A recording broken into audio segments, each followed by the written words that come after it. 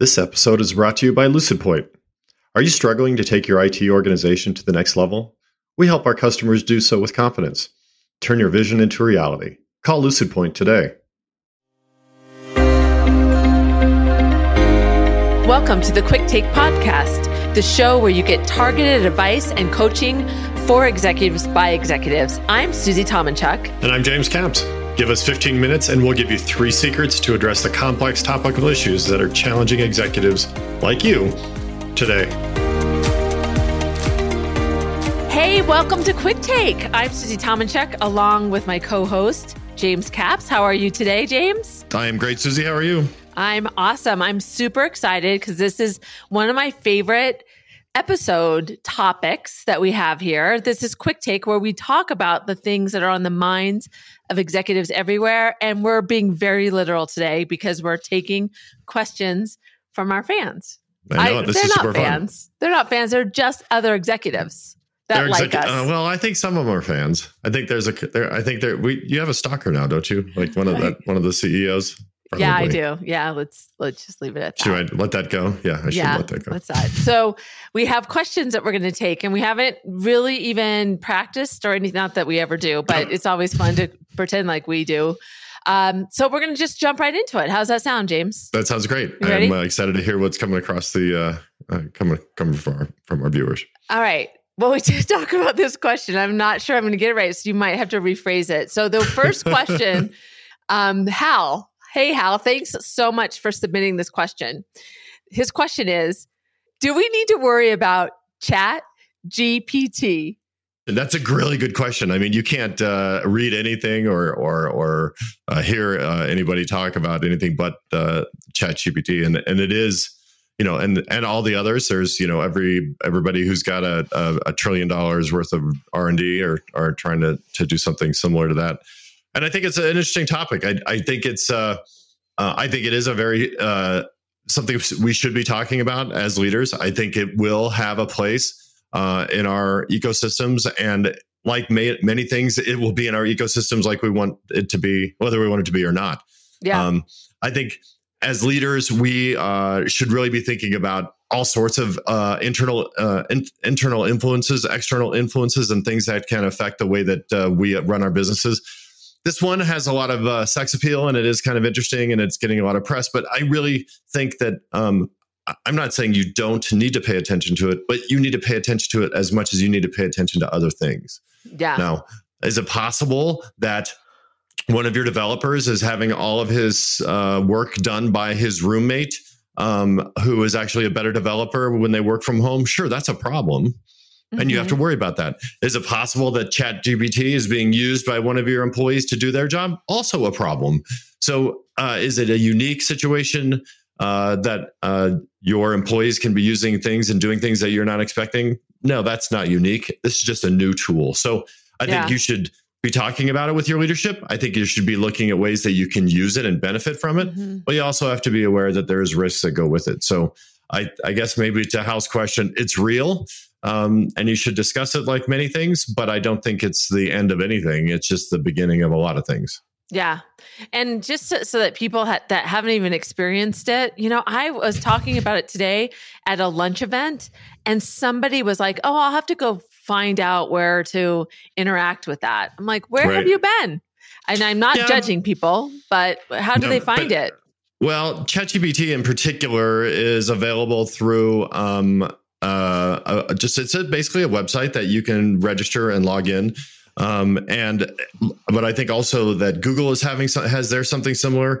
Bing is incorporating some stuff in their thing as well. So I think it is, it doesn't take much. I don't need to give the URL here. It'll be in our notes. Yeah. But ultimately it's something that you can research and find, and it is accessible to everybody. It's free. I think that in some cases there are some limitations to the number of accounts, and you may get on a wait list because obviously it's super popular. But I do think it's one of those things where it's worth playing with. And I would liken it to, perhaps if you haven't seen it, I would liken it to just the first time you used a browser, or not a browser, but a search engine. Yeah. And you had to learn to talk to it in the right way. You're like your mom or your grandma may type into Google, something that is going to give the wrong answer. They're going to type in some weird words or sentences, and that's not how you talk to the search engine. Yeah. This is a similar situation where you have to learn how to interact with it, and I think it's worth doing. Yeah, it's super cool. It's amazing what it can come up with, and you can almost have a conversation with it as if you were just talking about the weather or different things you're curious about. So that's a great way to start. All right, that was a good one. Next question. Okay, the next question comes in from Rebecca in Ohio. And she was talking about how just in all these different companies, we've seen a lot of layoffs, a lot of changes, a lot of restructuring. What are you seeing in terms of, is it hard to hire? What is the current, if you could kind of put a definition around the current environment in terms of good talent, what would you say? Well, that's a super interesting question. And I think obviously that question was coming in from the Midwest, and, a lot of the folks that I deal with are either on the East Coast or in Europe. I think it varies by location, and that's a non-answer. But I will say that while external influences do affect the market, for sure, things we've seen in the last few days regarding the banking industry, very challenging. Earlier in the month, we had a tremendous number of layoffs. A lot of those things, though, are localized, and there are still a lot of technology jobs, a lot of senior leadership jobs. A lot of those jobs are just not getting filled. And so, is it still an employee's market? I really do think it is. I still think that as a leader, it is super challenging to hire. We still spend a lot of time and a lot of money trying to fill those roles that we have open. So. Is it as ridiculous as it once was? Absolutely not. Is it still abnormally hot? I still think it is. And I think it's going to stay that way for good talent. I think while we may be able to see that, that Facebook is going to lay off another 10,000 folks, you know what? I still spend an inordinate amount of time to hire a leader. And that's more expensive to me. And the 10,000 people getting laid off in the Valley doesn't change a thing about what's going on in Delaware. And so the truth is while we can reflect and see that the market is a little tumultuous, at the end of the day, as leaders, we need to be thinking about maintaining our good people and growing our good people, because that's really the lowest cost way to ensure that you don't have attrition and you don't have to be responding to the tough market. Awesome. All right, that was a good one. All right, our third question actually comes from Denver. It was actually put together as a conversation with, I was with some senior leaders, and they have they have teams all around the world, and they are responsible for technology. And they said that it has been much more challenging to innovate remotely, and that their assertion was, the only way we can create real innovation is when we have people in person in the same room. And so he was like scratching his head, like, what can we do to get better at brainstorming and thinking outside the box and allowing people's ideas to come to the table and flourish? So what would you say to that? What advice would you give him? I think my opinion on this is still the same as it always has been regarding the return to work and the change in our location strategies. I've worked for a lot of companies and spent most of my, I lived in Denver the entire time and learned to, I had to elevate my game in certain areas so I could be part of those conversations. I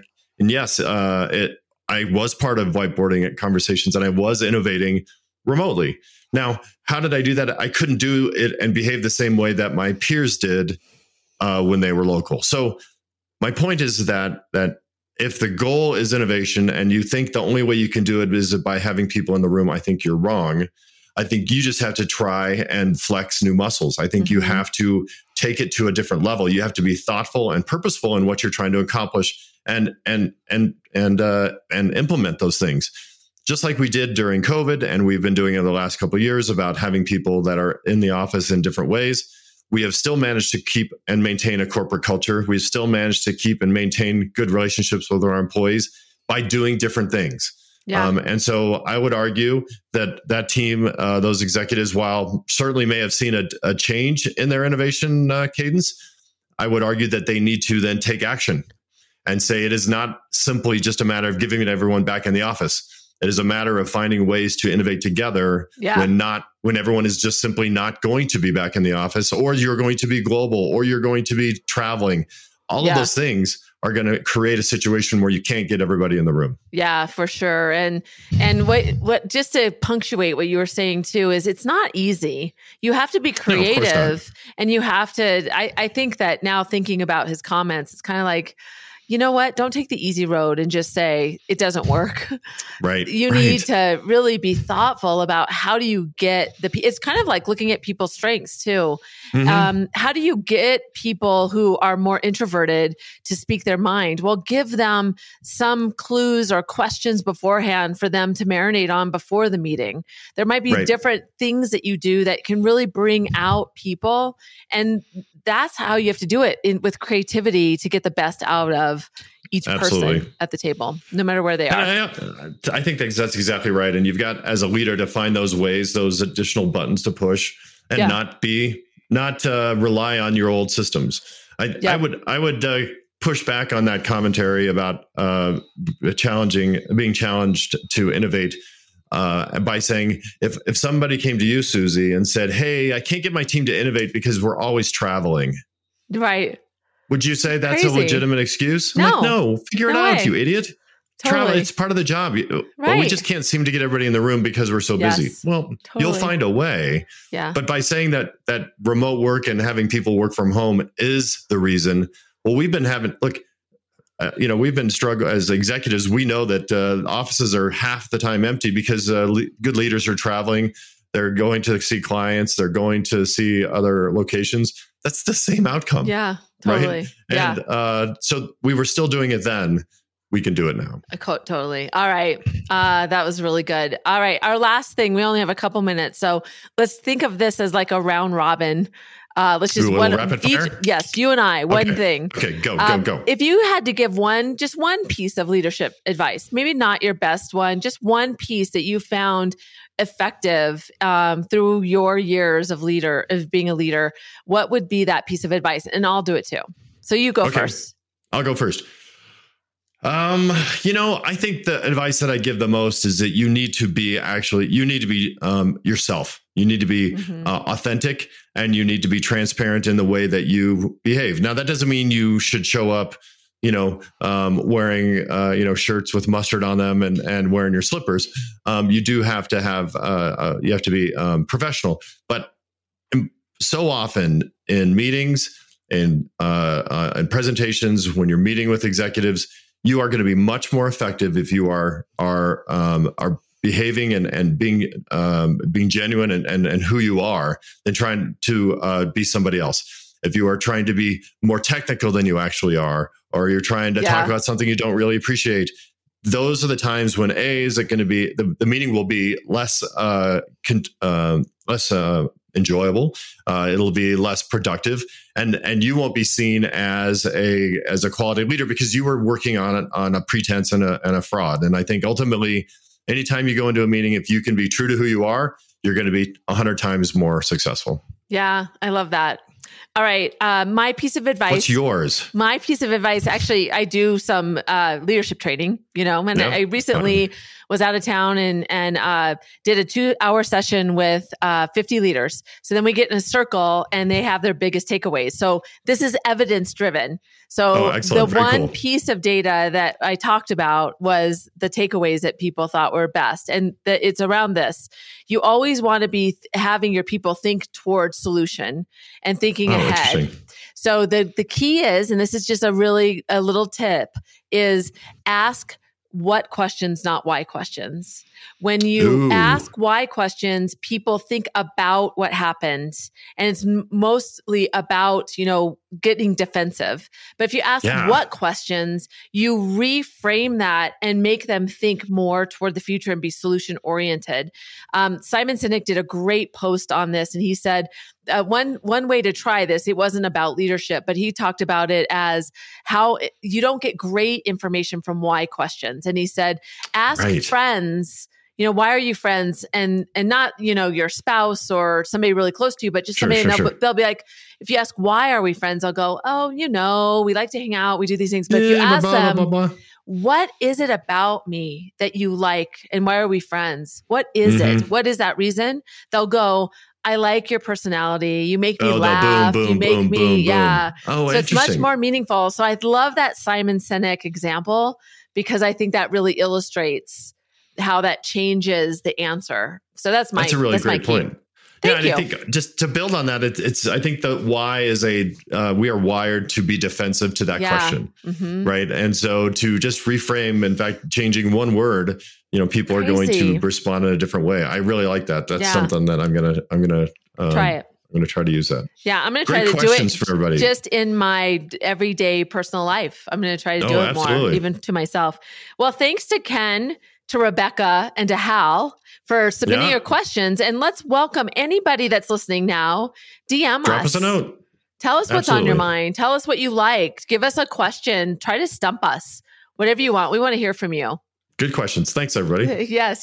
So thanks for joining us. This has been Quick Take.